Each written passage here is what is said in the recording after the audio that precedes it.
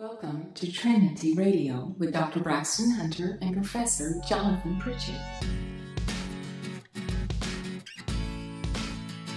We got Dr. Braxton Hunter, pretty talented and well-known apologist, shared the stage with the William Lane Craigs to the Mike Laconas to all those guys. Jonathan Pritchett, Dr. Pritchett is here, and he is a New Testament guy, does a lot of stuff, a lot of podcasts, a lot of debates, so on and so forth. You can go out of this room tonight and be a Christian apologist. Now, it may not be that you're able to give the answers, but you can be immediately when we're done here tonight, you can be an answer finder for people. Greetings and welcome to another edition of Trinity Radio. I'm Jonathan Pritchett, and along with me is Braxton Hunter, the victorious Braxton Hunter. Today we're going to talk about the debate. Stick with us. This is the first word. I've got to do a segment, but I just can't. I'm sorry. Look, I'm just tired, okay?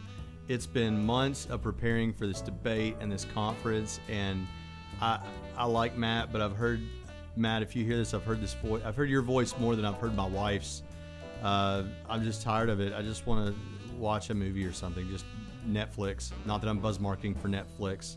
I can't do this segment. That's all I've got. That's it. And now, today's topic.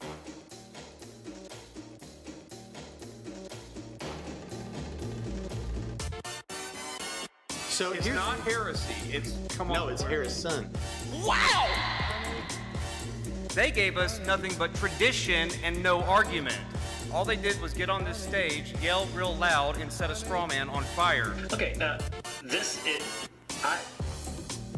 I was not impressed. I've never heard of this gentleman before, but. And welcome back to the main show.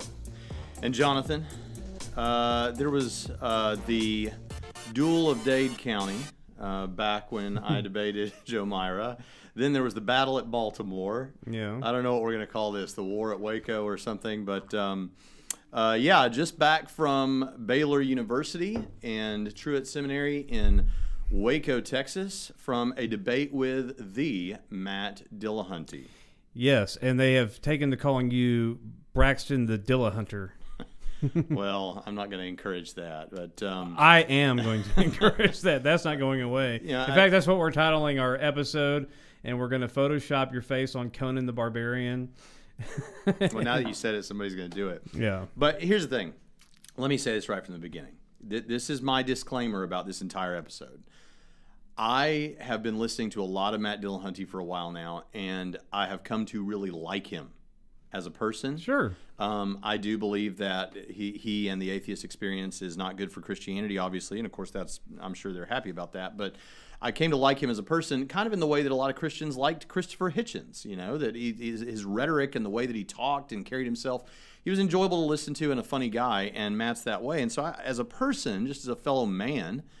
Somebody wise, John Calvin, I think, once said something about that when you're looking at any other human being, there ought to be a reverence because that's a person made in the image of God. Yeah. And that goes for Zachariades, that goes for Matt Dillahunty, that goes for everybody. And so but beyond that, I came to really like him. And right before the debate, I think it's okay to share this. I said something to him like, well, I've seen the atheist experience, and I've seen how you're different in debates, but I don't know which Matt I'm going to get today. Is this going to be WWE or something? And he said no, and he said, I don't even worry about who wins and loses and that sort of thing. I want to have a real discussion. Well, that's good because he lost. Well, I admire that. By the way, for those of you atheists who may be listening to the show, and perhaps Matt, if you're listening, this show is very much I'm the straight man and he's the snarky, curmudgeonly professor. So no, but no. In these debates, sometimes there's no clear winner, and sometimes there's clear winners and losers. And let me tell you why I think that you won, and why I agreed with you in your post debate interview with Leighton Flowers that not only could nobody say that you lost, but there's no real way anyone could say that he won because you presented arguments and evidence from the data, and I want to talk about that point. And like Christopher Hitchens, Matt Dillahunty has a very charming and smooth way of saying "nuh-uh" in 1,000 words, but it all reduces down to no, nuh-uh, I don't know, and you don't know either. But it's all there was no positive construction really, other than well, we don't really have a good enough tool like science to do history and investigate the supernatural and whatever else. Yeah. Which is actually the same tool that you use to investigate those things is the same tool that he used to make the claim. Right. We don't have so it's like, well, I mean, kind of a self-defeating argument there. But, yeah. So first, I would like to start this by talking about, and I did this actually in the second debate interview we did at the conference. I want to talk first about what I think Matt did well. I know that that's shocking for me to start that way, but I do. I don't want people. Oh, to I think, could say a lot of things that he did well. Yeah. So let's. He said anyone who can say "nuh-uh" in more than 1,000 words. Man, you are. Let me tell you what are an incredible sophist. Let me tell you what I think he did well. So first of all, I think what he did well was he knows his audience. So if you watch an episode of The Atheist Experience, there's a lot of profanity, there's a lot of hanging up on people. And actually, I got a little bit of an insight on why he burns through a lot of those people as quickly as he does, is because they take anyone who calls and they give preferential treatment to theists. So if you're a theist and you call, they're going to answer you before maybe some of the atheists. And so I believe him when he says this. He's trying to burn through, the person who calls doesn't know anything to try and see if he can get a real apologist or somebody who knows an argument. So I appreciate that. But anyway, he's very aggressive on The Atheist Experience. Right, and I like that. Well, you would. Right. But see, here's the thing. I like that, and it is kind of like and because we've kind of monitored some of his debates, he can be like that in some of the debates. Yeah. But he wasn't in yours, which means, oh, I got to be nice too. Well, the side Tim Briggencate is the only example of a debate where I think the Christian that I've heard of his debates, where I think the Christian got uncool. Yeah, well, you and I have talked about that debate. I personally think the unpopular opinion here. Right, you think? I think Cy won. Yeah, I think Cy. I think Cy lost big time. Here's what I'll say. I thought that his opening troll of Matt Dillahunty was brilliant. Not for a debate, but it was brilliant. It was entertaining to watch. Sure. But the problem is I don't think he ever went anywhere with it. And well, this is not the review of the side debate, but I do want to say this about the side debate is my biggest problem with, and I'm not a presuppositionalist apologist like Cy is, but my biggest problem with that, and I want all of you who are skeptics who are listening to this to hear me say this, is it's not his approach that bothered me. What bothered me was when during the Q&A, and even Matt may have asked him some questions like, what about slavery? What about genocide in the Old Testament? What about these kind of things? And he would just say, yeah, I don't answer those questions for non-believers. I don't do Bible studies with non-believers. If you want to become a believer, then we can talk about it. Listen, I feel like our job is to give answers. Right. And if we have answers, we should give them. I have an open invitation to any non-Christian who wants to come to any Bible study I host. Praise the Lord. Happy to do that. And we'll answer all your tough questions. Yeah. If we can. Yeah. And we can. Yeah, and it just we do have answers. You may not like them because of your sensibility, but that's irrelevant. So anyway, back to what I think Matt did well. So what I think he did well was he knows his audience, and he's a different Matt in debate than he is on The Atheist Experience most of the time, and especially when he knows that it's a Christian crowd. Now, this is not me trying to psychoanalyze him. He's said this in videos that what he does when he is before a primarily Christian audience is that he wants to come off as non-threatening, as someone who's approachable, someone who's a friend, and kind of show people that atheists don't suck the blood of children. Right. That atheists can be nice people. And we've said that from a human perspective. We think we're all sinners, but from a human perspective, atheists pay their taxes, they're nice to their kids, they love their kids. But here's a thing that works in his favor.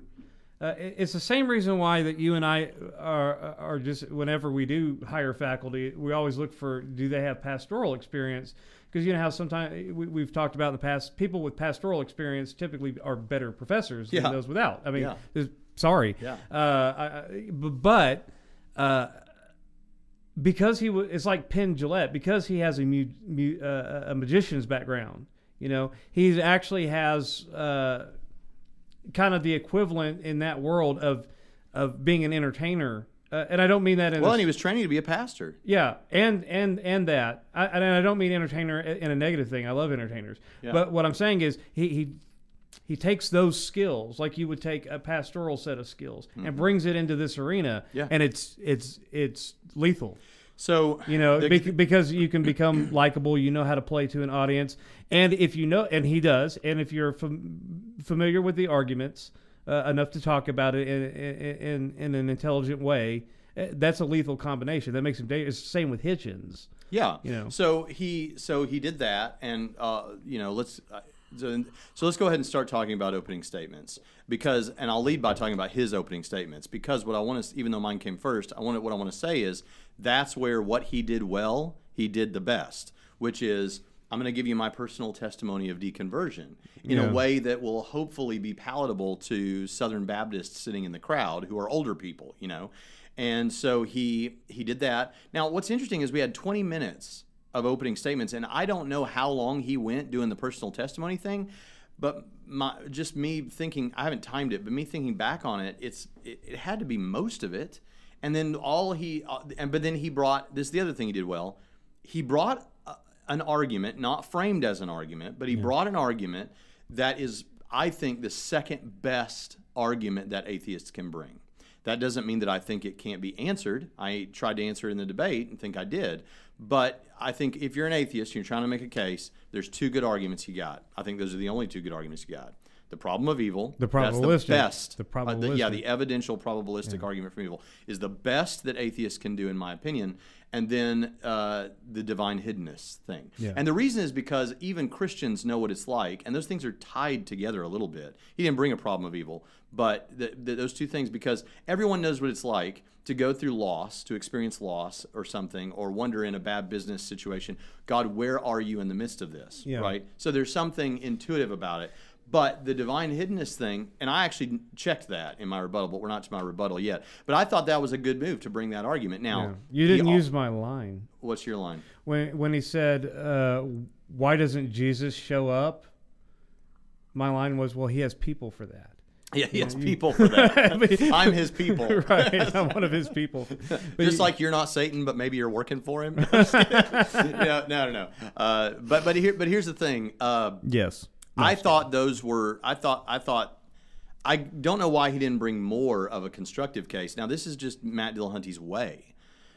Is he deconstructs, right, but he doesn't construct his own case. But he also doesn't believe that he has to. Yeah, his position is, and this is a change. Now, I have heard this from multiple people afterwards, and this is a common thing that has resulted from atheism over the past several years, which is, I'm not, back in the day, even back in the early 2000s, when William Lane Craig or somebody would debate some atheist professor, it was clean cut and understandable, because Craig was taking the position that, yes, the Christian God exists, and the professor was taking the position, no, he does not exist. Yeah, this is not the old Bertrand Russell way of doing things, where respectfully I disagree. Yeah, Christianity has some useful ideas, but here's why they're all wrong. Right. So this is a classical debate structure. What you do is, does the Christian God exist? Affirmative, negative. What you have with Matt, and I haven't said this on any other interview things, is I know he's not interested in winning and losing. Good, save a little for the for our own show. but I know that he doesn't see it this way.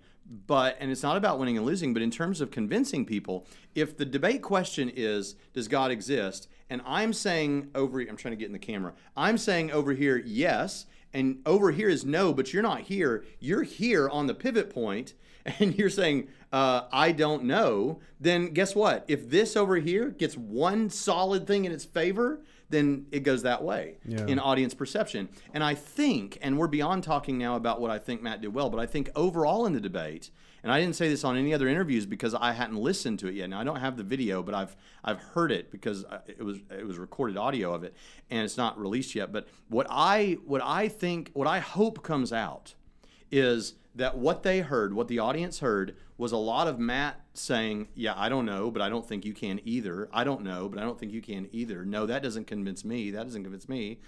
And then me on the other side, and I don't mean to sound arrogant because I know I'm talking about myself, and I hope I don't come off that way, but me kind of eager to answer every question that could come. So even when he would make a statement that wasn't a question and the clock ran out when he's supposed to be questioning me, I would be like, what? Can I answer that? Because that was supposed to be a quick, I want to answer that, you know? Whereas I think typically in a debate, the idea is, I said that and boom, now you don't have a response. It was, no, I want to answer that. I'm excited. Maybe I can help clear that up for you. So I hope that they saw one guy saying, I don't know a lot and neither do you, which I understand Matt's position on all that. And then one guy saying, no, it's not that I think I'm so great because I know. Let me tell you why I think I know, you know? So anyway, let's go through this thing. What did you think about my opening statements? Well, I love the free will argument. Be critical if you want to. No, I usually, well, you know, it's kind of inevitable always. Yeah, you'll say something. Yeah. No, but I really liked, well, number one, you have a really good cadence. So I was told I spoke too fast. Well, okay. But that's from people who don't listen to audio on double speed like you're supposed to. Right. I didn't think that you spoke too fast. I thought you were clear. I thought that you had a good cadence. You kind of sounded like the happy warrior there to, you know, a little bit of that Tennessee folksy thing comes out through you when you speak. Yeah. Well, if you say so. I'm from Tennessee. Yeah, I know.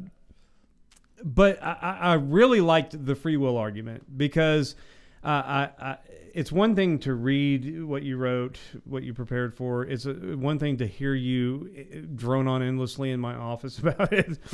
But to hear it presented is a different thing, right, than just hashing it out. And I thought that it presented way better than I thought it would because we were worried that it was going to be too technical or that we were worried that it was going to be too and it may have been esoteric. But because of your delivery, I think that it works as a good, solid argument. It was not something that we've heard a million times. Mm-hmm. And I understand if it ain't broke, don't fix it, go to the Kalam. Yeah. But what I liked about your throughout the rest of the debate on the Kalam is that you didn't say the Guth-Wellington model, blah, blah, blah. Like, you know, I'm glad you stayed away from that because philosophy does matter. I know everyone says theology matters. Well, theology matters because philosophy exists. You can only have theology because of philosophy. But so philosophy matters.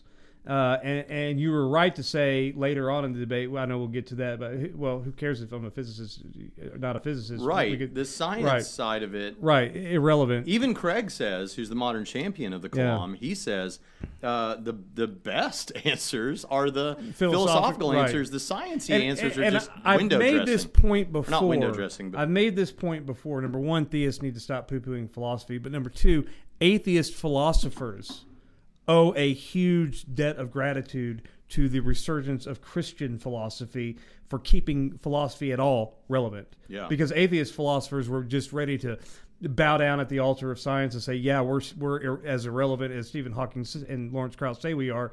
And then Christian philosophers said, no, we have to keep these people in check because now they're like, forget falsification, forget all this other stuff. We're just going to make it up because we have math. Right. You know, and they're like, no, until you bring us dirt from another multiverse, shut up.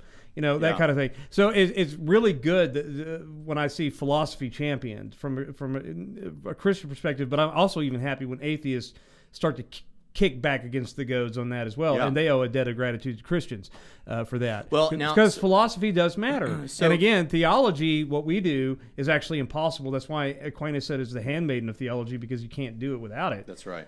So I really liked that part of you doing the Kalam, because you didn't try to sell so much the cosmological argument from cosmology itself, or from physics. Philosophically speaking, this has to be science supports it You know, there is science that supports it, but let's talk about why objections to it don't matter. So that was good. And then I thought your resurrection case, which was the bulk of the because you It was had a full 10 minutes. Yeah, you had to divide 20 minutes. You divided 10 minutes between the free will argument and the kalam, and then you had a full 10 minutes on the resurrection itself. And I thought, again, it might be because I'm biased. You know, I love you more than most people on planet Earth. You know, so I'm gonna be somewhat biased. But again, the delivery, I thought that you gave a better presentation for the resurrection than any I've ever heard from any apologist ever. Well, that's high praise. Because it had the same amount of scholarship in it that the others have. But again, I go back to this annoying Tennessee demeanor that you have. Yeah. It is annoying because, number one, I don't have it. You know? You have an Arkansas demeanor. Right. Well, I get up there and grunt and scowl and everything. No. Yeah, we have our own way in Arkansas. I know. You're lucky we wear shoes to the debate. I'm married right? to an Arkansasian. Me too. From the same town as my wife, you know, Springdale. But I think because you're such a good presenter of that I thought it was probably the best 10-minute opening statement debate presentation of the case for the resurrection that I've heard. And I love Mike Licona. I love William Lane Craig. I'm sorry you can't do it like Braxton can.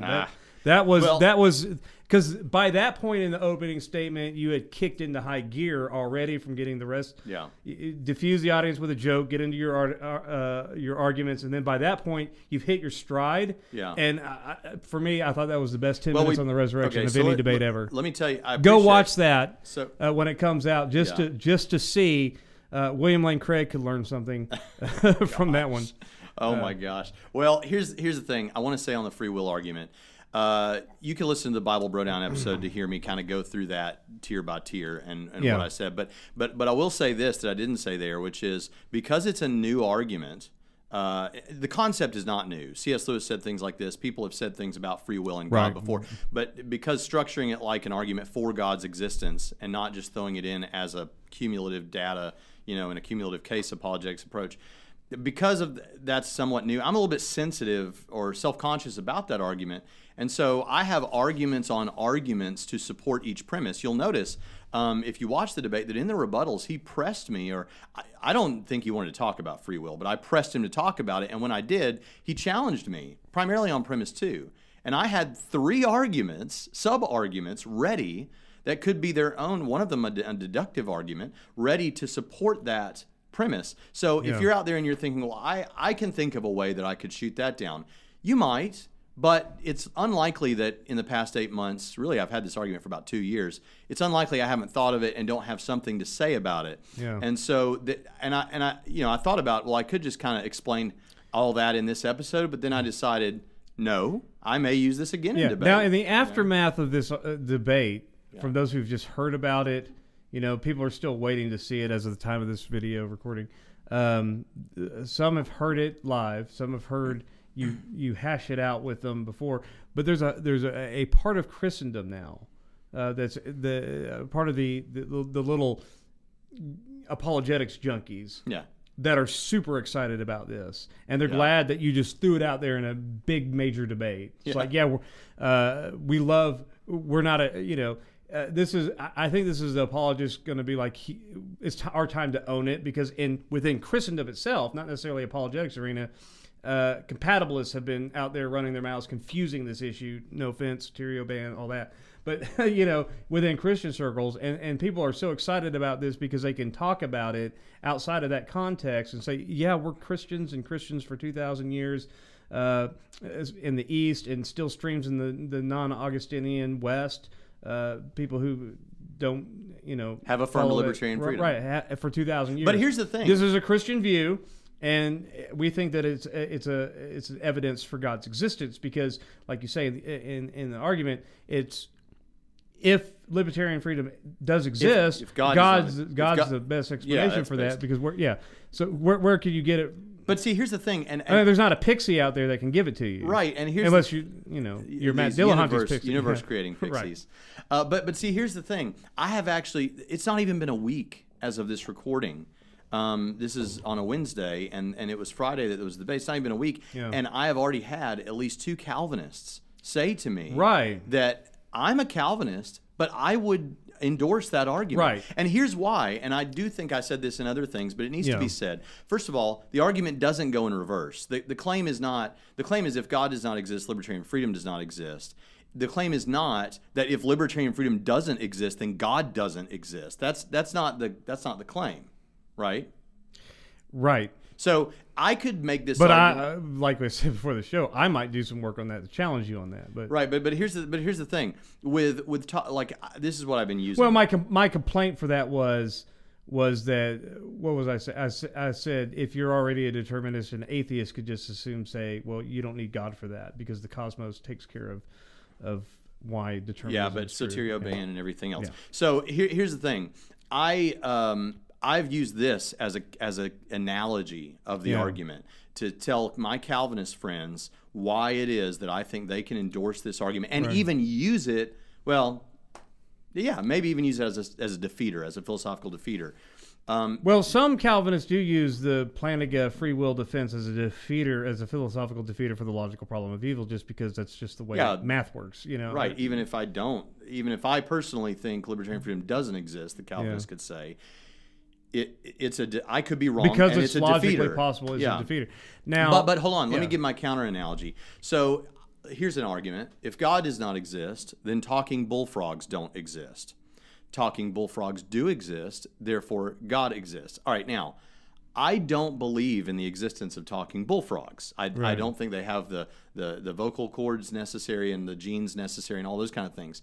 But if someone used that argument, I wouldn't have a problem with it. I wouldn't get bothered about it. You know why? Because if we ever do discover talking bullfrogs, guess what? God's the best explanation for their existence, right? Yeah. So I don't know why. That's all I want to say about that. I don't know why. Well, most Calvinists have been receptive to it. Now, I Very do want to much. remind my Calvinist friends, though, that John Feinberg in The Many Faces of Evil thinks it's fundamentally dishonest for you to use arguments like that or the free will defense because he says we don't believe it. I don't think it's even dishonest. He said, well, I'm just telling you what Feinberg says in Yeah. The Many Faces of Evil, and he says in so many words that you shouldn't use that if you don't believe it. I don't And think I it's think dishonest I if agree you with preface Feinberg. it with, Yeah. I could be wrong about my understanding of determinism. I could be wrong about freedom. Yeah. And maybe we do have libertarian freedom. And if that's even remotely possible, then it would overcome your argument. Yeah. It's a defeater. With a philosophical defeater, you don't have to know it to be the case. Yeah. It's just as long as it is possible. Right, but Feinberg would say, number one, you're either spreading false ideas by putting them out there as a live option, or you lack conviction for Well- your own beliefs. Either way, it's not good. I'll tell you- That's what you don't have to. If you're a Calvinist, you don't have to agree with John Feinberg, but I do. Well, let me tell you some things I think Calvinists would I like. think he's right about that. Is after the debate, there was a young lady who came up to me and she said, I can't be a Christian because I'm a determinist or something like that. And she said, I'm a determinist. Oh, no, she said, how do you get over the problem of evil? And so I gave the free will answer. And she said, but I don't believe in free will. And I may be remembering this wrong if she listens, but I thought it was something like, I can't be a Christian because I don't believe in free will. And I offered that we do have determinists who are Christians.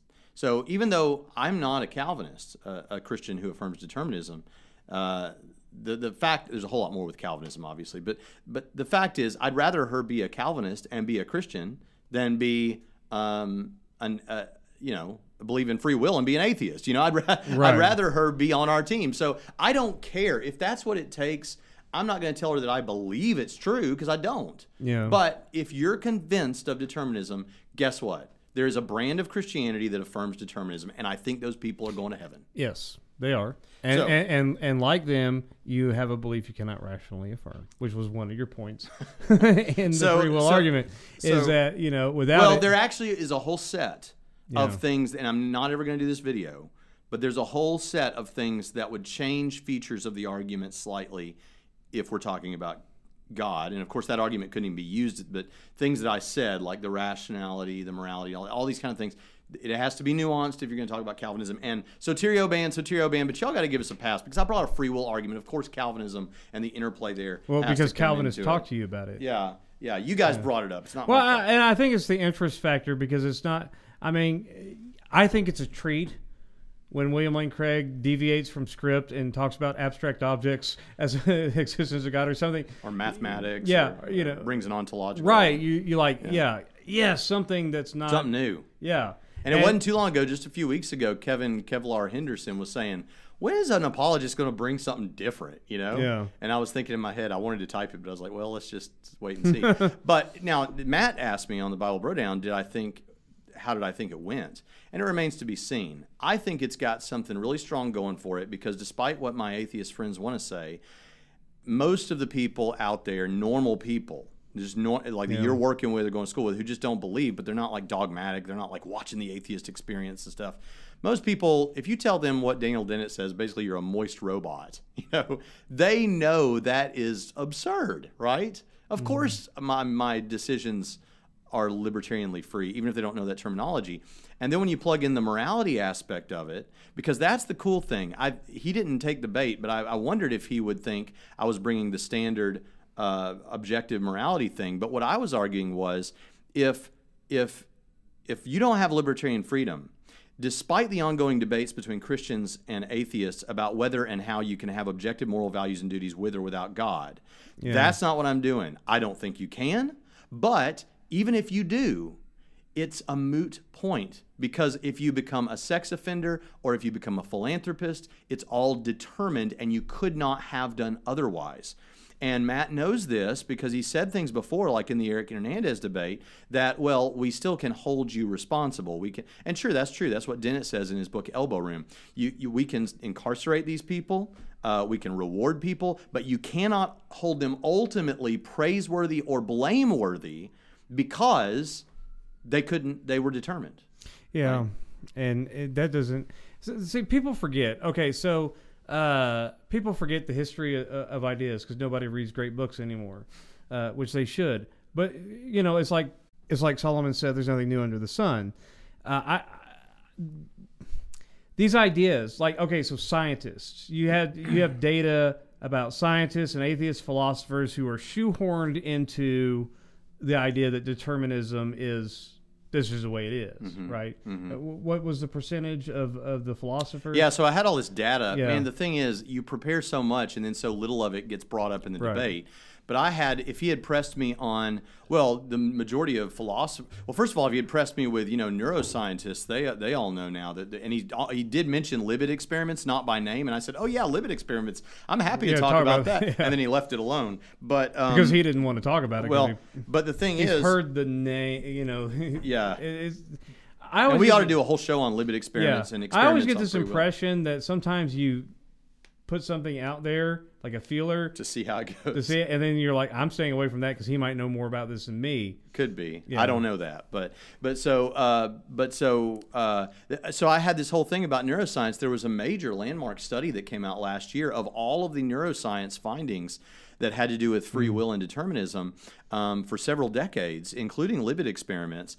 And what the conclusions that were drawn was that the conclusions in those studies were, whether they were in favor of free will or determinism, were biased in almost every case, and the conclusions were not based directly on the findings. Right. And so it basically means, hey, win one for skeptics. If you're skeptical about this issue, guess what? The neuroscience doesn't help you one way or the other. And then on the what you were asking was, I also had the data on, and I'm going to probably get this wrong, and I don't have it in front of me, but it's close. 74% of the philosophers that were polled by a study that was put out, and then it was in Scientific America, was 74% said, no.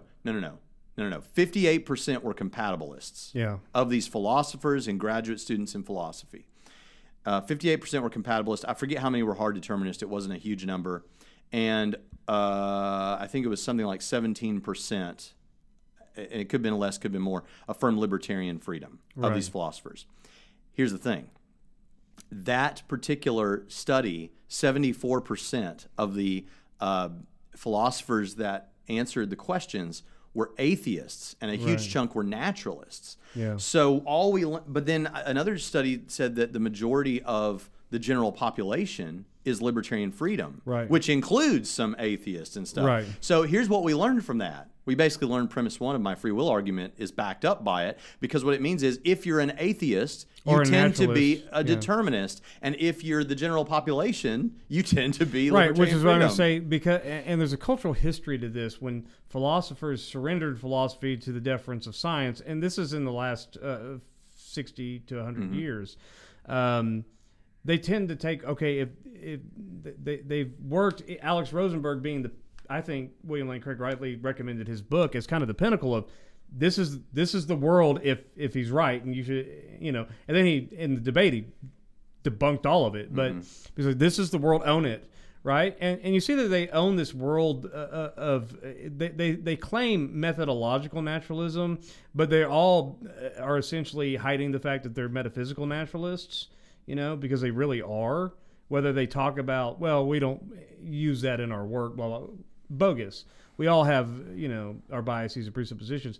But as that has happened, you get more groupthink, like scientists and stuff. But over the last, I want to say even 150 years, but even less than that, especially in the last 50 or 60 years, what you have is you have over specialization where people aren't generalists anymore. They haven't read the history of ideas, so they get locked into their specializations and they cannot think outside of it, and so they get locked into these ideas. And I think that determinism is one of those ideas that a lot of atheist philosophers and scientists have locked into, because they don't see how their worldview can account for anything else, and they ignore everything else. Right.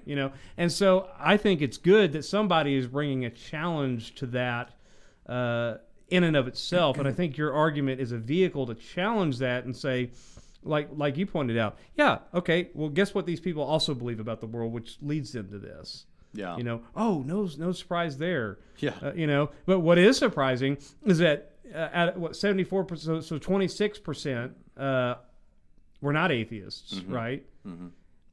58%. No. 74% or whatever were atheists. Right, which means 26% of the people were told not. were not. Yeah. But they only got 58% on compatibilism, but it got 17%. So what that tells me is that some of the non-atheists, which they could have been Muslims or whatever, that's a difference of 9% of the non-atheists were also some form of compatibilist. But again, the numbers are generally correct, but I don't have it in front of me, but it's easily accessible. But the thing, so there's the free will argument. Let's move that off the table. Yeah. I know that people want to hear about that. In fact, the next day I did 2 interviews on it in front of a crowd, and that's like all people wanted to talk about was the free will argument in one of the interviews. Right, because we've heard all the other stuff. Yeah. Well, don't go off on it again. Well, it sounds awful to say the resurrection's old hat. No, because I want to say something about the resurrection. Right, no, I know. I say, and nobody should act that, well, the resurrection, we've heard that before. Don't be that way, because the resurrection's the most important everything. thing. Right. But so then the Kalam cosmological argument. Now this I'll go ahead and say, who cares? The thing I want to say about that was it pairs so well with the free will argument. Yeah. Because later in the debate, and I'll just go ahead and say this now. Later in the debate, he challenged me on how do you know it's an agent? Okay. So we worked through all the Kalam, we worked through all the things. How do you know it's spaceless, timeless, non-material, all that. When we got to agent, he presses me on, well, how do you know it's an agent? And I said 3 things. I said, first of all, because these other things that would qualify as spaceless, timeless, non-material don't have causal powers. And then I said, but that's not the end of the story. Also, you have different kinds of causation. You have event causation, like if I think I said if I threw my water bottle at Leighton and it knocked the microphone out of his hand, that's an event that caused another event. You have state, which is like a frozen pond with a log resting on top of the state of the frozen pond is the state of the thing. But what we'd have here is state event causation, and do you know what explains that? An agent. And he was like, well, that's just because that's the only thing that you can answer. And we were running out of time, and I was like, no, it's not. And I was like, and then lastly, it had to have libertarian freedom. Yeah. Why does the first cause of the physical universe have to have libertarian freedom? Because there was no prior determinism to lead to that event. You had nothingness, which has no properties, no powers, no potentialities, no possibilities. So it has to have libertarian freedom. And what has libertarian freedom? Agents do. Now, yeah, but I hear Paul Helm in the back of my mind saying, nuh-uh. Just as much as Matt Dillahunt, and I know Stereo Band. Well, make the case for him. Huh? You be Paul Helm. Well, he would say, well, he's determined by his nature. Yeah. So he didn't have and this is I've seen Matt Slick do it. I've seen James White do it, and Matt Slick did it in his conversation with Leighton. James White did it in his conversation with Michael Brown. Could God have created a different cosmos than the one he did? They say no. Either no or I don't know. That's an interesting question. I no. Because he's okay, but see, here's because the he thing. could have only created this one. What people don't understand, and what this Paul is, Helm, the esteemed philosopher of Christianity, does not understand. Right. Is that what you're saying? If he's raising this No, criticism, I mean James White and I don't care. And Matt Slick. This is where me and Matt count, Dillahunty are the same. yeah. I don't care how many letters are after your name. If you're Right. wrong, you're wrong. And here's the thing. How many letters are after? No, I'm just kidding. Here's the thing. So you can say that because of how many? because letters I do you have letters Right. after my name. But here's the thing. But you don't have to have letters after your name to say that. It's still true. But here's the thing. People think that libertarian freedom only means is that you have to have what's called the PAP, the principle of alternative possibilities. Yeah. That I could have done otherwise. That when I just did this, I could have done otherwise. And that came up in the debate because I do think we have that in most cases. That is a sufficient but not necessary condition for libertarian freedom. Even if you don't have the principle of alternative possibilities. So let's just grant Paul Helm that, okay, and I'm not granting this, but that God couldn't have done otherwise than whatever he did in every situation because God is bound by his nature to always do only the best thing. Okay, let's just say something like that. Or always whatever thing. Yeah. Okay. I don't know. They don't. I don't know. Well, however they want to say it, Right. that he only there's ever one thing he can do. Yeah. Okay, here's the thing. Libertarian freedom just says, a mere libertarian freedom would say that you are the originator of your actions and that nothing outside of yourself determines you to do whatever. Well, they would thing you agree did. with that, but they would say that he couldn't do. And I'm saying that's what's required for libertarian So freedom. they're but on they're just failing compatibilism- on definition. Yeah, then. because I've heard people say when I say that, oh, well, that's just compatibilism. You just don't understand. No, I understand perfectly well. On compatibilism, there is something outside of you that is determining you. The past history of the universe, your life experiences, Right. your neural structure, all these kind of things are leading into determining you to have the desires that you have that then result in the Right. actions that you take. So yes, there is something, but with God, even if there was never anything else that he could have or would have done, he was the originator of his actions and nothing external to God determined him. So yes, God rightly has liberty. But to be fair, this is sophisticated Calvinists. Most Calvinists you meet will believe that God has libertarian free will, and he could have created any number of different universes, but decided to create this one among all the possibilities. Whereas in most, higher intellectual Calvinism, they'll grant that God, in his natural knowledge, had all the possibilities that he could do, but he could never have chosen anything other than the one that he did because he's determined by his nature to maximize his glory. There's a lot of hidden assumptions in why they hold to compatibilism about God, which I think are silly, to put it mildly. That's why people say, when are you going to debate a Calvinist again? When are you going to debate a Calvinist again? Well, Calvinists don't want the philosophy debate. They want to argue another debate about Ephesians 1 or John 6 or whatever. And I'm after something else. I'm after the thing that they ran from Teddy and Sonny about. Give me a meaningful difference between compatibility. Well, we've broken the Soterio ban for sure now. Right. But what I'm saying, we made it 4 episodes. Right, but it's in service to this the topic, argument. right? Yeah. Because there are objections to it. There are objections that Matt Dillahunty could bring a theist objection to it as a defeater, if he so chose. Because I was surprised in the debate what he didn't do was use. The question was, does the Christian God exist? If he had just argued for Islam and Allah, he could have won the debate. So now here's where we get to the resurrection. First of all, what I wanted to say was that the Kalam, I was able to tie it back to freedom, and we actually had one other person say that was how those two arguments worked so well together. Yeah. If he had challenged me on premise 1 of the free will argument, basically I'm saying God's the best explanation for free will. One of the things I would have said, so there's 3 things I would have said about that. One is that if God does not exist, then the universe is just a natural system of cause and effect. Yeah. And even Daniel Dennett, who's one of the guys that Matt Dillahunty appeals to a lot, Daniel Dennett said that the best explanation, naturalistic obviously, that he's come up with for libertarian free will, or that he's heard anyone say, is basically that there's multiverse, and our brains are like quantum multiverse navigators that move us in and out of different realities. And my impression from reading Dennett was that he thought that was absurd. But that was the best thing. That was the best thing anybody could do. So God's the best explanation. And here's the thing. Also, I was going to say, even if you came up with some quantum weird explanation that did work like that, now all you've done is explain how God did it.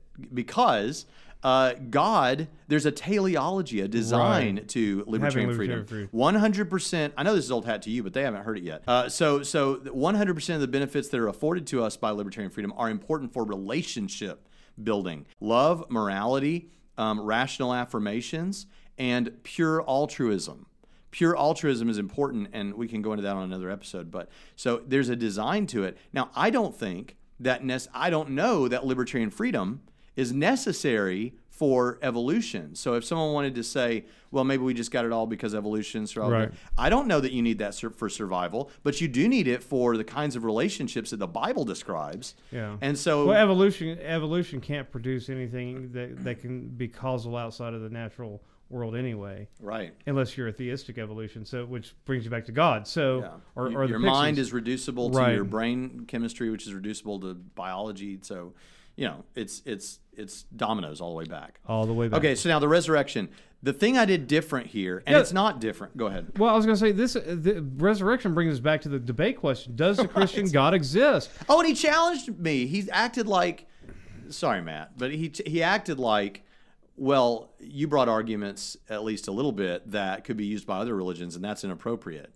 No, this is how classical apologists work. We show that God exists so that when we come to the resurrection, that we have an agent who could do something like a resurrection. And this is key. Matt said some things about the resurrection case, but not much and nothing substantive. Sorry. And here's the thing. If the debate question is, does the Christian God exist? And I spend a full half of my opening statements doing resurrection case, and you don't respond to it, that is called a tacit concession in a debate, and that is damning for your position. Well, he did throw out there as an aside that, well, if somebody had their head chopped off and then he saw them again with their head reattached, he couldn't conclude that a God did it. He would just conclude that, well, we have something interesting here. Right. Now, someone might wonder why didn't I respond to some of that stuff, and it's because the way the debate was structured, after he did his rebuttal, which was the first time he interacted with my arguments, after that, my rebuttal had already gone. We were going into cross-X. Yeah. So I couldn't respond, freely to that. But I was saying, what that's so what? That's my thing. What I would have said is, if I'm debating you, and the debate question is, does the Christian God exist? I have a pantheon of other gods that I could pull from, and I would tie you up for the 2-hour debate refuting every other religion. Yeah. And tactically. Yeah. And I'll give him credit here. He was trying to have a real conversation because tactically, he didn't even have to worry about my theistic arguments. He could have only focused on the resurrection, and if he could knock down our reason to believe in the resurrection, then guess what? We can't affirm that the Christian God exists. And he said something about... But it's been the whole night on the theistic arguments, partly because I was pressing him. Yeah, and we had people with their heads cut off, and then we had a couple of other things, but that was it. And I was like... Oh, and I don't care what scholars say. And I don't care what... So that's your trash can lids and aliens that he was complaining about Lycona, is we get decapitated people and reattached, and he didn't know what to make of it. Which does go back to Lycona. Right. So you have a guy who was decapitated, and you see him again with his head reattached, and you don't know what to make of it. That's your argument. So he was helping me there. Yeah. Whether he realized it, because my case was, against him, was, number one, Matt tries... I don't think he's necessarily trying to do this, but the way he frames it is, it sounds like, if you don't convince me, then you lose, right? So then I'm trying to point out, Matt has an unrealistic and somewhat fanciful level of skepticism. Except he doesn't have that in his everyday life. He doesn't do that with biological evolution. Right. He doesn't do that with, is this chair going to hold me? But here's the thing. I don't know. He may have problems getting out of bed in the morning. I don't want to speak for him. But he does. So his level of skepticism on anything else is is Right, so- and I think he said you can't have too much skepticism. Yeah, now I want to say something about this, but Yeah. first let me finish my point. So, if you just agreed with me that if someone parted an ocean in Jesus' name, you wouldn't believe. If it was written on the moon, you wouldn't believe. And now you actually took what I said and said, yeah, and I'll give you some more. If someone's head got cut off and then it reattached without human involvement and they resurrected, I wouldn't believe. You're making my case for me that your level of skepticism is unrealistic and fanciful. And I was trying to tell the people in the audience, if you're an atheist out there and you think that would be some pretty darn good evidence, then Matt's opinions about good and bad evidence should have no hold on you. Right. And so that's all that. But now, what did you just say? About you can never have too much skepticism. Okay, he has always says this David Hume thing where I want to believe as many true things and as few false things as possible. Okay, now I'm not the first to say this, but yes, I agree with him. The question is, in trying to accomplish that and knowing you're never going to do it perfectly, where do you lean? And he leans skepticism, way skepticism, even though he doesn't think so. But here's the thing, the reason for that, so you could believe, if you believed everything anyone ever said in life, you would believe all the true things, but you'd also believe a lot of false things. Right. If you were skeptical, if you disbelieved everything anyone ever said to you, you would avoid all the false things, but you'd also avoid all the true things. So what you want to do is, he's right, you want to be in the middle somewhere, trying to come up with a way to get as many true and as few false. But you're going to lean one direction or the other, and he leans skeptical because only thing I can get is because that seems safer, because it's dangerous to believe false things. What I want him to realize, and all of the atheist listeners to realize, is it is just as dangerous to disbelieve a lot of true things. Right? If you disbelieve that smoking causes cancer, that is incredibly dangerous. Well, I'm just skeptical about that. Well, okay, be skeptical and die of cancer. That's what's going to happen. Yeah. You know, you cannot do. I'm sorry, I know you've got a family history of that, but Yeah. I'm just saying No, that's. I agree with you. Yeah. My dad would agree with you. Yeah, your dad would be like, darn right, son. Yeah. So the thing about it is dangerous, and so why? You know, just do the Anthony Flew thing. Follow the evidence wherever it leads. Right. And guess what? You don't have to have certainty to have knowledge. Right. And I think he would agree, but he needs to own up to that. It And live doesn't his have life to that be way. derived from science to count as knowledge. That's right. And I mean, or any methodological naturalism. right, to count as knowledge, and even that claim itself is self-defeating because you're using other means, namely philosophy, to arrive at that conclusion that science is the only thing that can give you knowledge. And it never dawns on people that their argument is self-defeating because, once again, they haven't read books. They're no longer generalists. They're locked into their specialization and they can't think outside that box. And the problem is when people want to popularize those ideas, which is what Dillahunty does. I'm not saying he's not well-read. He's well-read, but he is locked into a mindset of one aspect of the conversation without, understanding the pillars that prop up that worldview. That once you kick them all out, there's nothing holding it up, and that's why you can go in there and tear somebody up and I don't mean, I'm not just trying to be facetious, like, oh, you smacked him in the face or whatever. I'm just saying you did, in a very congenial way, dismantle his entire case because he didn't bring much of one, and what he didn't understand that there's nothing to support it underneath because that whole worldview has already kicked out all the pillars. Well, one of the things he always says that he said in this debate is, if there's a God, he should know what would convince me. I don't know what would convince me, but he should know and he should give it to me. And what I was trying to point out to him is, Matt, if you're telling all of us here openly that you wouldn't believe if a man came back from the dead after his head was severed right in front of you, you wouldn't believe if someone parted an entire ocean. We're not talking about the sea. We're talking about an ocean, in Jesus' name. If it was written on the moon, then have you considered the possibility that you have constructed an epistemology in which there just simply is no such evidence that would convince you? I mean, Jesus himself, he said, if they're not going to believe Moses, they're going to believe somebody who rose from the dead. Yeah. If you're already there...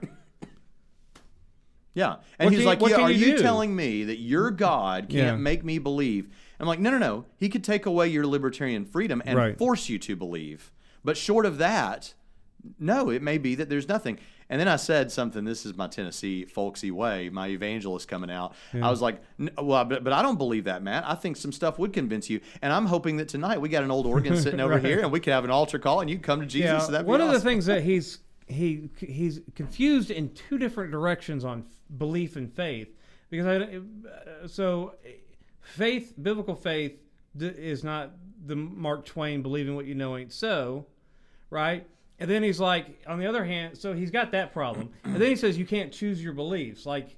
I wished I'd gotten to address right, that. because it's like, okay, no, they can't rationally choose stupid beliefs, but they can choose their beliefs. Well, and you can believe that this is a pink wall instead of whatever cream color it is. This is not rational. But the idea that people can't choose their beliefs is nuts, because people do it all the time. Yeah, and here's the thing. It's really just a misunderstanding of, where the thinking is on this. Right. In terms of, because here's the thing. Is it true? Actually, I'm going to go real deep here. It's actually not even true that you can't decide to believe anything. So, for example, I can decide to believe, this is a very small room, I could decide to believe there's an elephant in this room right now. Yeah. I could choose to believe that. The problem is I can't deliver even to myself on that belief, but I can still choose to believe it. Now, that's a very subtle point, and people go, well, yeah, but so what? Okay, fine. I'm just saying that's not even technically right. But secondly, this is called indirect. It's just showing that the statement is nonsense, is what you're doing. Yeah, but this is called indirect doxastic voluntarism, and what it is you can choose your beliefs by putting yourself in a position, freely choosing to put yourself in a position where the belief arises naturally. Tim Stratton gives a great example of this. I think that. So I think he's got a stepson or something. I could be wrong. I'm sorry, Tim, if I am. But so, well, you had that situation. I'll just use you. But this is Tim's analogy. So, and we love Tim, so we can steal all his best stuff. Yeah. But I'm giving him credit. So your son Zach. Yeah. Is not your biological son, right? Right. Is this okay to talk about? Yeah. Okay. So when you first met him, his name is Zach Seiler. he's a works for the government. He's awesome. His name is not Zach Pritchett. Everyone knows that he's my stepson. Yeah. So whenever you first met him, it may be that you just had this automatic, like, I love him and he's my son deal. Yeah. But for most people, that doesn't happen immediately. Right. Can you choose to have those feelings about him? Yes. You know how you do it? You put yourself in situations where that feeling will arise naturally by hanging out with him, going to special stuff where he's playing a baseball game or whatever, listening to his mother tell stories about him, and you develop and you have your own experiences and you develop those feelings of relationship. And the same thing can happen with beliefs. We do it all the time. We choose what to study. We choose how far to chase that study. Yeah. That's how that works. And you feed them till they look like you. That's right. But he's I met him when he was 3. Mm-hmm. So and he was 4 when Misty and I got married. Mm-hmm. And you get that, and you do put yourself, but it's one of those things that you choose, because that's how love works. I mean, I agree with the history of Christianity that thinks that love is a choice that you make, so it's I'm going to marry his mother, which means I become his father, period. Mm-hmm. And so I'm going to love him and choose to love him. And then it's not that you don't ever choose, and I'm going to treat him and believe him as if he's my son, and believe that he's my son. Not just, I know scientifically he's not, but you do have to actually believe that you're his father in order to be one. Yeah, but the point, and that's a choice. And that's meaningful, and it is a choice. But the point that we want to make here is, you're right. Within Christianity, to love is something you choose to do, whether you have emotions about it or not. Right. But people say the same thing about the beliefs that they say about the emotion of love, the feeling of attachment. And you couldn't choose to have that feeling right now about a person that you don't know. But you can choose to put yourself in those situations where that feeling will arise naturally. So did you choose to have that feeling? Yes. Indirect doxastic voluntarism. Yeah. And the same thing happens with beliefs. You put yourself in the classroom where you listen to this guy that you don't agree with, and you or that you whatever. You choose what to believe. Now someone say, well, you're just describing cherry picking data. in some cases, but that's not necessarily the case. Maybe I already have a bias against, say, evolution, and you atheists watching think, that's not right. Okay, so what do? I can choose to believe evolution by putting myself in a situation where I'm listening to all your data, I'm listening to your guys, and the belief may or may not arise naturally. And in that way, I chose the belief. So you can choose beliefs is the point. That's just... And this is one of the things I say that he did negative in the debate. He did give a bunch of YouTube atheist bumper sticker slogans instead of arguments. And that's pretty shallow, and he does need to be called out for that. I mean, I do appreciate him and all that stuff, but that kind of thing is shallow. And these quips, like you can't choose your beliefs, and I don't know, but you don't know either, blah, blah, blah, blah, blah. Those aren't actual arguments. Those are just blowing hot air. But what I do appreciate about Matt is he's one of the few atheists. Hitchens didn't have this going for him. Yeah. He will try to understand what you're saying and to actually respond to what you're saying. Yeah, he will understand what you're saying. He'll try to do that. But when you in challenge lieu him, of he'll be like, giving well, a that's just positive research. construction for anything, it's no way. And part of that's because he doesn't think he needs to, but part of it is just, I think, a little bit of intellectual dishonesty and laziness. I'm not going to say that. Not intentionally, Yeah. but because he thinks that his definition gives him that privilege when it doesn't. Mm-hmm. And then, okay, not intellectual dishonesty, cognitive dissonance then. Okay. Yeah, now that I'm fine with. But that was just one criticism. I'm not trying to we've already made all of our pleasantries. We like Matt. But what it does is it popularizes this notion that needs to be corrected, that as if you have a view of the world, we call it a worldview, you know? Mm-hmm. If you can't give a positive construction for it or a defense, it's not worth having. And he might say, yeah, but that's the whole point. I'm skeptical.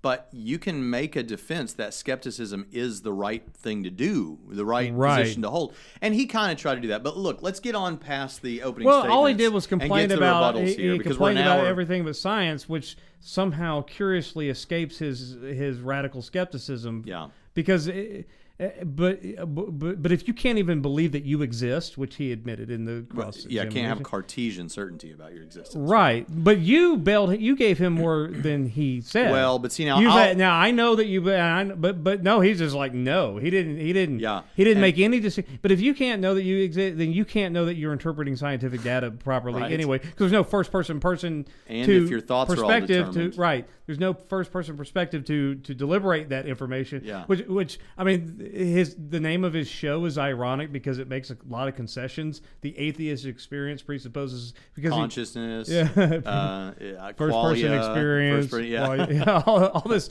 makes a lot of concessions that he's not willing to make in a debate. Right. So, well, now here. So let's get on past. Sorry, this. Let's I could talk about this thing all day. But he told a questioner, I'm all about atheism. I know what atheism is. I have the atheist experience for 16. Blah blah blah blah blah. Yeah, you know how ironically titled that is, given everything you just said in the cross X. Sorry, Matt, but I mean, own a little bit of this and say, sometimes you just, that's. Okay, but here's the thing. Here's the thing. So he won't do it. The reason that I brought up the certainty thing.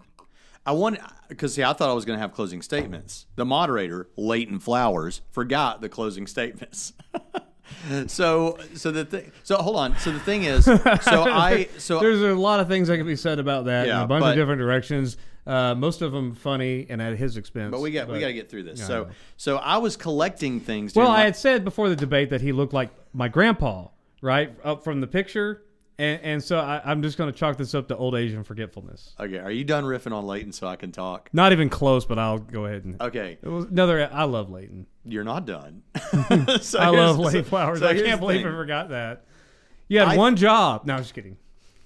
Oh my gosh. I'm turning into Matt Dillahunty on the Atheist Experience. I'll hang up on you. So here's the thing. So I think a lot of people go into the cross-examination like they don't prepare for that before the debate. Like what they do is they just write down whatever comes to mind during the thing. I prepared what I wanted to ask him during the cross-ex. I did not.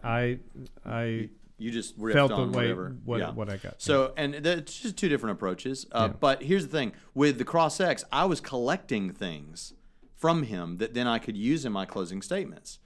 And one of those was his lack of certainty. Now, a Cartesian certainty about his own existence. And I'll tell you why. If he had come back around, if he thought I was just trying to say, like, sling mud by doing that, to make him look bad in the eyes of the audience, who doesn't understand it to this depth, I wasn't doing that. What I was trying to do was to say, okay, and I think there's a big problem that everyone who's ever debated him, this is a problem. And somebody needs to call this out. And I was trying to do that, but it got squirrely. You're saying you can't have absolute certainty, but you're telling us we need to give you a demonstration. Okay, yeah, that's right. What is that demonstration? Well, I don't know. I'll know it when I see it. Okay, so here's a bunch of evidence, Matt. Yeah, but that's not a demonstration. Oh, so you want certainty? Nope. Can't have certainty, just want a demonstration. All right, here's a bunch more evidence. Well, that's not a demonstration. Oh, so you really do want certainty. Yeah. No, can't have certainty. Well, he wants It's to, not a shifting of the goalpost. There is no goalpost. right. And one thing he confused is Oh, and let me quote you. Yeah. Now, he might say, yeah, but he has said this before. That's not our problem. That's not my fault that you don't have a way to show me. No. We got it backwards. It's not our fault you have the position you have. Your worldview is not going to hold our methodology hostage. right. You're yeah. Jonathan Pritchett. Yeah, you're complaining about a metal detector not detecting sand. Get over it. You know, that's why I think that whole discussion about that, and I know that also came up with Eric's debate. You know, you want the right tool for the right thing. You can't complain about a tool that you want to use for something that doesn't have that purpose, right? Which, again, things have a telos, you know, including science. Yeah. And the telos of science is not to investigate these kinds of things. But just because you don't like the metal detector because it's detecting metal and not sand, get over it. And that is actually his problem. But you're right, he has no goalpost. And that itself is actually a losing strategy, and he doesn't realize it. And that's what's... Now, I got animated there. Yeah. And I turned a little bit like Jonathan. It is too. Here, you want the sign? I get the prime thing. But it's not a good strategy. I'm sorry. Just saying no, it becomes like a sophist, you know, in the ancient Well, Greek it's world. iterative skepticism. Yeah. Iterative skepticism, and I know he would deny this, is when no matter what you bring, the person says, yeah, but how do you know? How do you know? How do you know? How do you know? Yeah. And you know what J.P. Moreland says you do with an iterative skepticism? Just stop the conversation. Because it's not going anywhere. Because if they don't know, then go home and figure out where you stand on this, and then you'll at least know something. But what he said was, he says, I want to see the data. I know you think this is evidence. I want to see, but he doesn't understand the difference between data and evidence. Go for it. Okay. We talk about this in my resurrection class. But before you go for it, let me say this. That was in the resurrection. And he said all I did was bring what scholars say. And if you watch the debate video, and it's not out yet, so I hope I'm in the shot, because I'm sitting there nodding my head like, yeah, that's fine. Because not only did I mention some evidence in each point for my resurrection, but I had a mountain of stuff I was ready to present if he had ever touched the resurrection. Why we believe that Jesus died, why we believe that Jesus existed, why we believe that Jesus appeared, why we believe that these people died martyrs' deaths. I had evidence for all that. I can tell you why the scholars say that. Right. But what he said was, you think that's evidence, I want to look at the data. Well, the reason why it's evidence is because data only becomes evidence in the service of an argument, okay? Because data is just facts. Data is just rocks. You go collect, and what you were right to point out that he wanted something that is in a beaker, you know, like a science thing. That's not what you're doing, because you can't do that because we don't have DeLoreans that hit 88 miles per hour. Right. So unless you want to be an infinite skeptic about all of history, and they exist, Holocaust deniers, 9/11, whatever didn't happen. That's all. And that's what, you know. Since we can't have that level of. And I said something to him like, I know you're not saying science, but something kind of science-y. And I think he nodded his head. I haven't seen the video, but I remember it the night it happened. And it really is like, because we don't have that, it's just Bird Box when it comes to history. Yeah. And that was, there were a few dad jokes in that. I don't think they're dad jokes. There was one dad joke. No, everyone is universally agreed that you had several dad jokes. The Terminator one was good. But I was told the Bird Box one by Dylan Manley, who's anything but a dad joke guy, and he's like, that was my favorite. You're kidding. thing. Dylan Manley is a dad joke guy. But he's like the king of hipsters. But, Well, but anyway, so the Bird Box let's thing, give him a little more credit than hipster because he's actually okay. He's he's is tolerable. better than a hipster. Yeah, he's tolerable. Hipsters are barely. I'm trying to tolerable. just say he's cool. Yeah, he is. And he cool. would know a cool joke. Yeah. Okay. Maybe. But anyway, the point is, it's Bird Box when it comes to history. Right, and see that's the thing. Okay, so data is like and it's easy to use an analogy from science. Okay, people think that the fossil record is evidence for evolution. Yeah. No, it isn't. It's data. It's data. You know what that data tells us? Where dead bones ended up to be found. Mm-hmm. Doesn't tell us where it lived. Doesn't even tell us where it died. Tells us where those. To quote Ken Hovind. Yeah. Wow, I'm quoting Ken Hovind. Sorry. You can't prove that fossil had any kids. He's actually right. Listen, I mean, I don't care for the guy, but Ken Ham makes the same argument. Yeah. And I like the museum, fine. It's answers fine, whatever. They're all whatever. Yeah. They're right. I'm not going to take it. You know, people say right things, so let's not consider the source. You know, but it's true. You don't know anything about it. It's just data. What you have to do with that is you have to take that data and shove it into an argument as evidence for something, and it's only as good evidence as the argument is. See, scientists, they actually make arguments because they don't. If you read, they're saying this means that. That's an argument, right. You know. It's not like, oh, this proves that. Yeah, no, it's a probabilistic. It's an inference. Right. It's an inductive thing. It's science gives you likely stories. Yeah. And some are more likely than others. And then the history of science is mostly failure, so those stories get jettisoned anyway. We have polled. We believe that there are 10,000, bears in this particular region, and we have studied.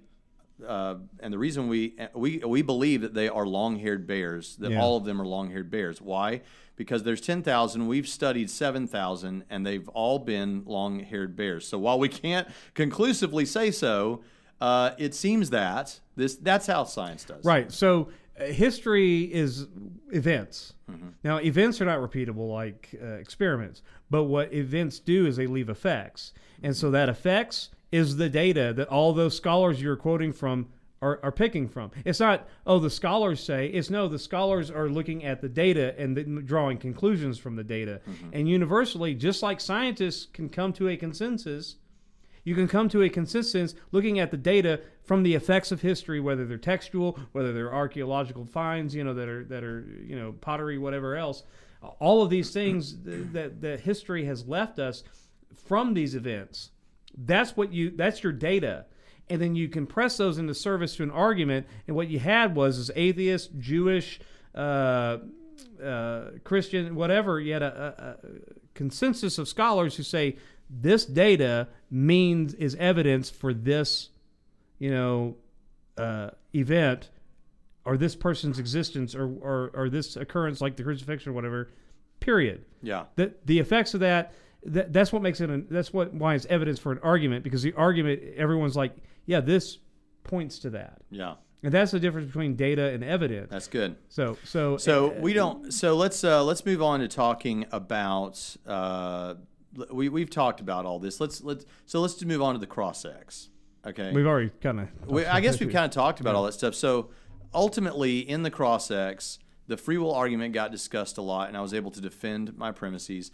In the Kalam cosmological argument, it also got discussed, and I didn't realize it at the time, but to multiple people who didn't know each other, they told me afterwards that was a decisive moment in the debate, because he kept acting like we didn't know certain things, and then I'd explain why we know it, and he kept trying to say, yeah, but we're not physicists, and I kept saying, this is not a science-y point, this is a philosophical point, and then it was, I mean... Yeah. Jump out of a just hole watch with it yourself. no place to plant your feet. You have no place to plant your feet. It's a bottomless pit. Jump out of it.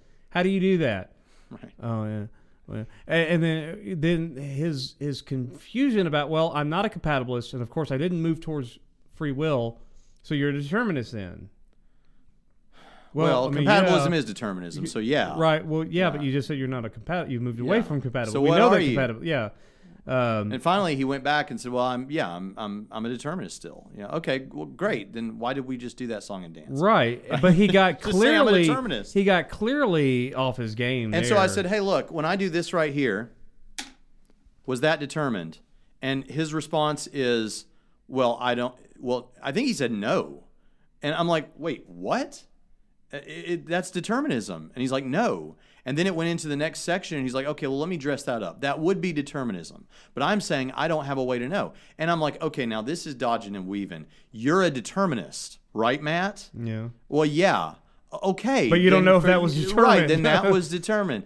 And what that was, we saw someone, and I think, and I could be reading this wrong, but we saw someone trying desperately not to have any burden of proof. Yeah. Because if you say, yes, determinism is the case, and yes, that was determined, okay, now you got to defend that. Now Right. you share But the the burden of proof. alternative, this is where it gets into the cognitive dissonance. The alternative just makes him look like he doesn't know what he's talking about, and that's not a winning strategy because you look like you knew what you were talking about. Yeah. Even if let's say he's right about all this, doesn't help his case because he's the guy who's getting rattled and running around at that particular point in the cross-sex. So Well, I do appreciate that he seemed calm and cool through most most of of it. it, but he did get There were a unhinged couple little of bit. places where he got rattled, particularly at poor Drew Beatty, Yeah. who I didn't even know, I'd never met and didn't know that was one of our podcast Yeah, listeners. and Drew, you were absolutely right. Every scholarly general reference work says that atheism is the belief that there is no God. But there was a debate. But I still I stand know, by but there what I was a said. debate where I think it was Blake Genta or somebody cleared that up, and he's like, "Well, we just need to change it." Yeah. Why? Because you want to make up words and definite? No, pick another word. Yeah. Drew, you're right. But I don't care. People that haven't heard me say this, I don't care what you call yourself. I care what you mean by it. So if you want to say I'm an alligator, well, what do you mean by alligator? Someone who lacks a belief in God. All right, alligator, let's talk about your worldview. Right. That's fine with me because I Right. want to have real conversations and see people come to Christ. Yeah. But there is an important discussion about labels because that's why we talk past each other a lot of times. Right. But he did come unglued during that. But really, and the Drew thing, was absolutely right. the cross-ex and the question and answer time, that was where it just got better and better and better as it went, and I was just having fun, Yeah. I enjoyed every last It's second. fun to win, isn't it? Yeah, well, I'm not saying that I won. I'm not going to speak that way. Okay. But, all right, so let's close this thing down. But watch the debate. We'll link it in the show notes. Well, actually, we won't because it's not out yet. Well, we'll come back and link it. But yeah. But so if you're an atheist out there and you think I spoke too harshly here, I'm sorry. Contrast that with any episode of the Atheist Experience, and, and so just check us out. It's not hey, personal. it would be it's really not personal. It's we like Matt. It's just I like Matt. I like Matt. It would be really helpful if you guys would subscribe, even if you're an atheist, and even if you don't typically listen to our show. Please subscribe. It's his because show. The show's we're trying. Channel's Braxton Hunter. We're trying to make something of ourselves. And if you're an atheist, you can join our fellow Christians in actually supporting us and becoming a Patreon. Yes, click right up here yeah. somewhere around L. Ron Hubbard, and you can. And if you're listening by audio, you can just We take atheist money. go to patreon.com/Trinity Radio. And thanks again to Matt for the debate and Leighton for help for setting it up for me.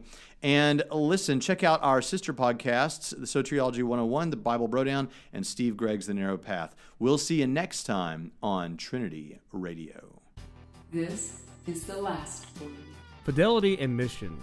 Recently, the General Conference of the United Methodist Church assembled for a long postponed meeting that finally came to a head about what to do with clergy and gay marriage as far as ordaining clergy who are non-celibate LGBTQ or performing gay marriage ceremonies in their church. This debate has probably raged since the 70s between the moderates and progressives versus the conservatives, with here in the United States, the conservative contingent growing smaller and smaller. However, global Methodism has exploded all over the world, and global Methodists are overwhelmingly conservative. At the meeting where they had finally kicked the can down the road long enough and come to a decision, the Methodist Church has decided that they were going to stick with the traditional plan, which was to continue to not allow LGBT clergy to be ordained and perform gay marriages in their churches, despite years of defiance by their clergy who have gone inconsistently disciplined for breaking the Book of Disciplines. So what this tells me is that with a vote of 800 delegates or so, split 53 to 47% in favor of the traditional plan, a full 30% of those delegates being from the global church rather than the United States, that it was the African church and the Filipino church and other places around the world who came to the United States to stick up for biblical fidelity, for faithfulness to Jesus, and conservative traditional Christian values that have been the position of the church for 2,000 years. We are reminded that for global Christians around the world, the United States is their foreign mission field. And so we want to thank God for global Christians who come here, defend the faith, stick up for biblical principles, and inspire all of us to remain faithful. Without the global church, the United Methodists would have gone the way of other mainline Protestant denominations that ended up splitting, dividing, their church buildings being vacated on Sunday mornings, where all but a few remain. And so hopefully, even though there may be an inevitable split of the United Methodist Church, the faithful churches who stuck with the traditional plan will continue to thrive and as they move forward, being faithful Christians. So once again, thank you to the global Christian Methodists who came over here and reminded us to stay faithful to Jesus, to stay faithful to God's Word. Thank you.